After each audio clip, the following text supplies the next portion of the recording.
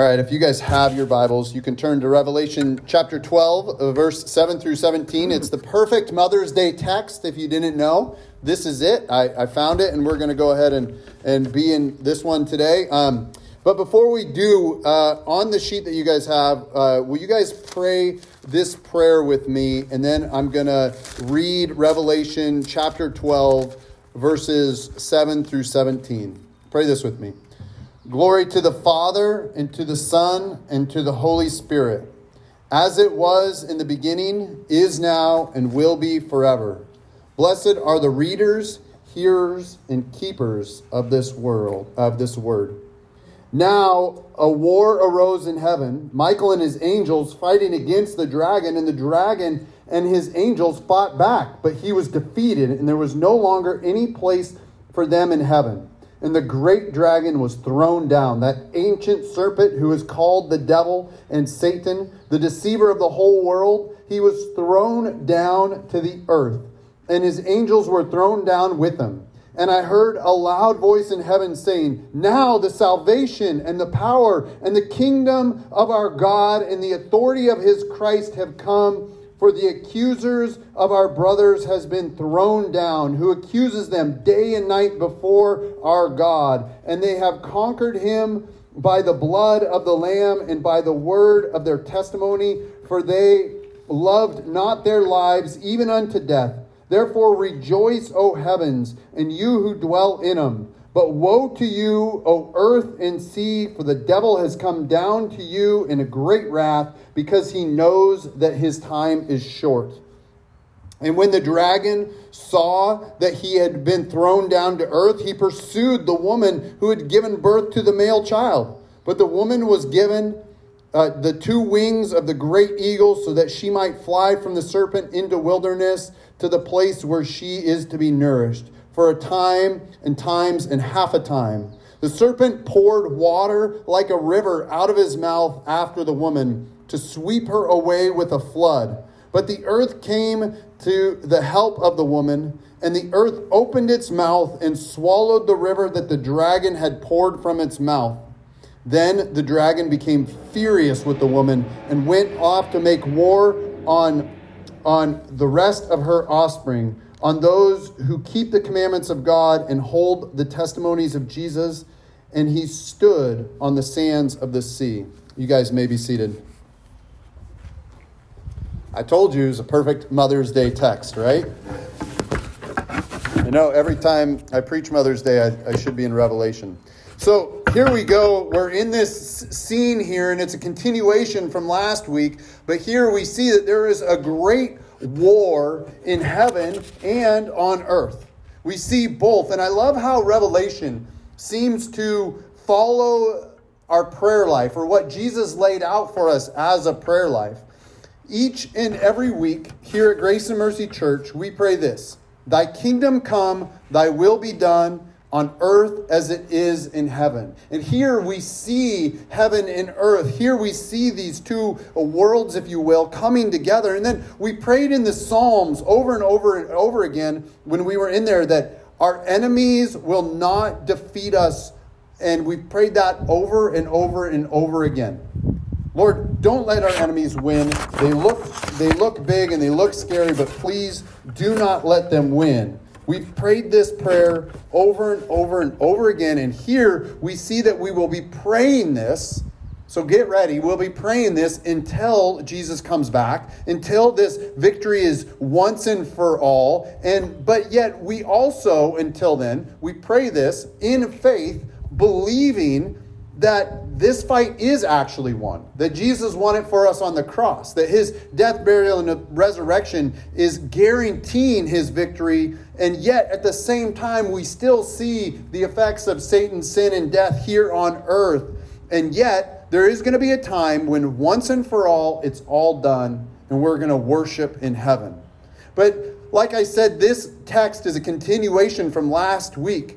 In last week, we see this dragon here once again, but this is the great red dragon from last week with 7 heads and 10 horns on each head. He is big and scary and mean, and he's meant to cause fear and intimidate. And last week we saw him and the woman that is mentioned in this text as she is beautiful and she is pregnant and she's about to give birth. And the great dragon was standing over her, wanting it to devour the child, to eat the baby. And then this woman, who is in a very vulnerable place, we find that even in her vulnerable state, she has strength and beauty. She has strength and beauty. And the great red dragon appeared as if he was going to win, but in a plot twist, he was caught up to God and his throne. And the woman was ushered to safety in the wilderness where God had prepared a place to nourish her, just like he does again this week. And it's a beautiful, beautiful scene and a horrifying scene all at the same time. But this week we see the war's continuation. So here we see this dragon, the sun gets lifted up into the heavens, and the woman flees, and this dragon takes him and his angels and goes into the heavens to seek war with God and his angels. In this war, we think that we'll kind of be in this war until its end for the next couple weeks. But one of the things I love about this war is that we can see that God fights those that are not his. He opposes things that oppose him. And in this, as we long to do God's will, this should be a great comfort for us, because there are things that oppose us as well, and God will oppose them because he doesn't want anyone to defeat us. He wants us to reign victorious with Jesus, and he doesn't want fear to be in our lives and being big and scary as this dragon is. He wants to take it away from us. The dragon wants to take away our hope in Jesus. And I can't help but go back to the Psalms in my mind that are full of war language. And we know that God wages war against his enemies. We know and believe in faith that God wins all his battles. Think of, in the Bible up to this point, if you've read the whole thing up to this point, we've seen just a few stories. We've seen Moses and the Egyptians. Moses, this stuttering guy that comes out of the wilderness and comes and fights this mighty nation of Egypt with his words and with these plagues from God. And who wins? Well, the Israelites are freed. It's a great rescue story. But the odds were totally against Moses. Then we see Joshua and Jericho. This huge walled, fortified city against this band of basically nomads for the last 40 years. And they're supposed to march around this building, and what happens? God shows up. God shows up. Or we can think of Gideon and his 300 soldiers against 10,000 people, and lo and behold, Gideon wins. Or David and Goliath, you got this little pipsqueak of a kid going out to fight this mammoth giant, and of course you know who's going to win. The giant always wins because he's bigger. And yet David takes him down. And the list could go on and on, just like we could compare. Jesus looks frail sometimes compared to our sin, and yet he's so much bigger, and he wins. All of these battles that we've seen in Scripture, it looks like God's people are going to lose. It looks like there's no way out of it. But as God's people, they didn't lose. They are weak, but in that weakness, God is strong over and over and over again. And here in this great battle in the heavens, it's actually not as dramatic as some of these other stories are. Some of these other war stories.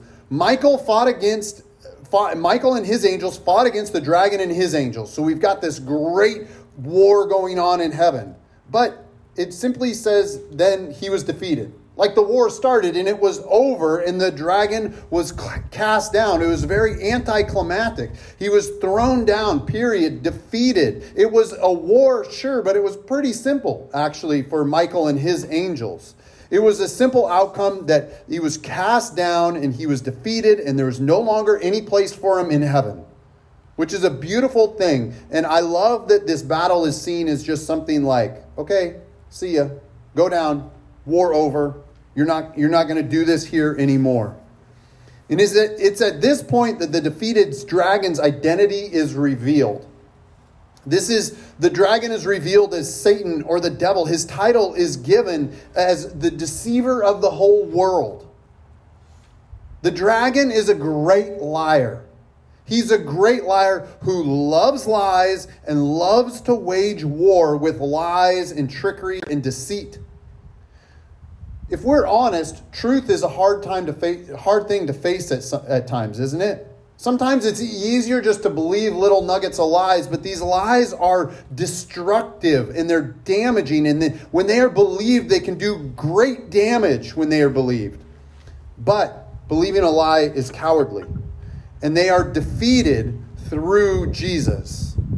This great war in heaven is over very quickly, and then Satan is cast down to earth, and we see the war on earth. And as soon as he was thrown down, he went looking for this woman who fled away from him last week's text. He couldn't win in heaven, and he knows that he's lost, but he is at least going to destroy this woman. And it's pretty safe to assume that the devil is trying to basically do the same thing that he was going to do to the child, like consume her, somehow get away with her once and for all. And then Satan found her, and he was closing in on the woman, and the woman was given 2 wings of a great eagle so that she might fly away. It's a beautiful picture. And I tried to think about, what are these 2 wings? What might they represent or resemble in this scene? And if you have an idea, your idea may be right, so just stick with it and ignore mine. And so we can do that. But the last time we saw the number 2 in the book of Revelation, we saw the 2 witnesses standing, giving testimony to the goodness of God, to his grace, to the blood of the Lamb, and its conquering effects over Satan, sin, and death. The strength of these witnesses and their testimony helped her, I believe, fly away in a time of trouble. They delivered her into a place of nourishment. So it was witness that declared and lived out, and truth lived out. Truth that protected her and rescued her from very much danger. The truth of what Jesus said and what Jesus did. And even Jesus said, if we know the truth will set us free. But again, Satan is a great liar, and he's always striving, seeking to destroy, and he uses lies. He uses lies and he attacks. And we can see that from this text as well as others, that Satan is relentless in his pursuit to destroy beauty and truth. Relentless in it. He attacks and attacks and attacks and attacks. And just when you think you've won something, he attacks again. He's unrelenting. He is defeated in heaven, and he comes down to earth to pursue this woman, and yet she continues to get away. And he comes right back at her in his unrelenting attack, even though he knows she's defeated, and even though supernaturally this woman is whisked away again, he still continues to attack. And sometimes he uses different tactics at different times. Whatever he can do to see us defeated is what he's going to try. And in this passage, he hates the woman. He hates the child. He hates the truth. He hates the heavens. He hates that he's been defeated and he won't accept it. He also hates us. And it's probably true that he hates himself. But hate is what he is full of. And this third wave of attack from Satan in this scene was he was trying to flood the woman. He was trying to overwhelm her. He was trying to sweep her away like a river during high flood season. The river came out of his mouth, and knowing Satan, this could be metaphor for lies, and more lies, just flowing, an onslaught of lies coming at this woman that she is tempted to believe. But again, in a miracle, the earth swallowed up the river and came to the aid of the woman. I love this picture because God uses all his resources that are available to him to rescue his own. We've seen in some of the stories in the Bible that God uses miraculous things on earth, earthquakes or water being parted or the sun standing still to rescue his people, to cause them, to give them defeat over their enemies. And in the Bible, it says that the whole earth is the Lord's And if we believe this, why wouldn't the earth be able to open up and swallow it up? If it claims that the rocks will cry out in praise of him, and it appears that also the earth will help protect those who worship its maker. And this is a beautiful thing. And I love that the earth swallows up this river that is flowing from Satan's mouth. But in true form, our defeated foe realizes once again that he's defeated, but he's still pretty angry. He goes and he wages war on the rest of the women's offspring. And the offspring would be you and me if we were there. Those who are holding fast to the testimony of Jesus. Yes, Jesus is Lord. Yes, we believe in him. Yes, we believe that he died on the cross and that he rose from the dead. We believe these things. And so he would come after us. He would come after us and he would tempt us to believe more lies and get us to let fear defeat the freedom that Christ has brought us. He is no longer able to bring accusations against us in heaven, but he's still trying. He's still trying to. And in this way, in a way, we need to wage war against Satan and all his attacks. Amen? We know his ways since he reveals them to us. Since Scripture reveals Satan's ways, we are wise to the ways that he works. So in knowing the ways that he works, we can build up our defense so that he will not win and he will not overtake us. So that way when we're weak, at least we have a fortification around us. At least we can see the testimony of other witnesses. See, because Satan wants to come down and he wants to defeat us and he wants to pull us away from God. I believe that we've all heard lies in our own heads. How many of us, you don't have to raise your hand. How many of us have heard that you're not worthy of the love that God wants to bestow on you? See, that is a lie. That is a lie because God says that we are worthy of his love, and he proves this by coming down in the form of a man and dying for our sin to take away all the unworth that we might possess and then replace it with his own worth. And he says, this is your worth. This is who you are. So all those accusations that say you're not worthy, you are worthy because of what Jesus has done for you. I believe that many of us have heard that we're not good enough. You're not doing this right. You're not doing this right. And yet we are special enough to be called sons and daughters of God based on the work that Jesus has done for us. My kids don't need to do it right. And how much better is God our Father? In the light of Jesus, it doesn't matter. The lie that we're not good enough doesn't matter because we are loved enough. And in that love, it's defeated the sayings and the lies that go on in our head that say that we're not good. God's love defeats the lies because we don't need to be good enough. We are simply loved for who we are. And that is far better than trying to climb some ladder to accept worth or acceptance because we are already accepted. Many of us have heard, you can't do this, or you can't believe this. Are you serious? Like we were just talking about Jonah before. Are you serious? You believe a fish swallowed a man? Yeah, kind of. So we believe some crazy, you can't believe this. Science has disproved this, that, or the other. And that's fine. If some of it, we need to listen to science, and some of it we just accept by faith anyway. We've all heard that we can't believe this or that.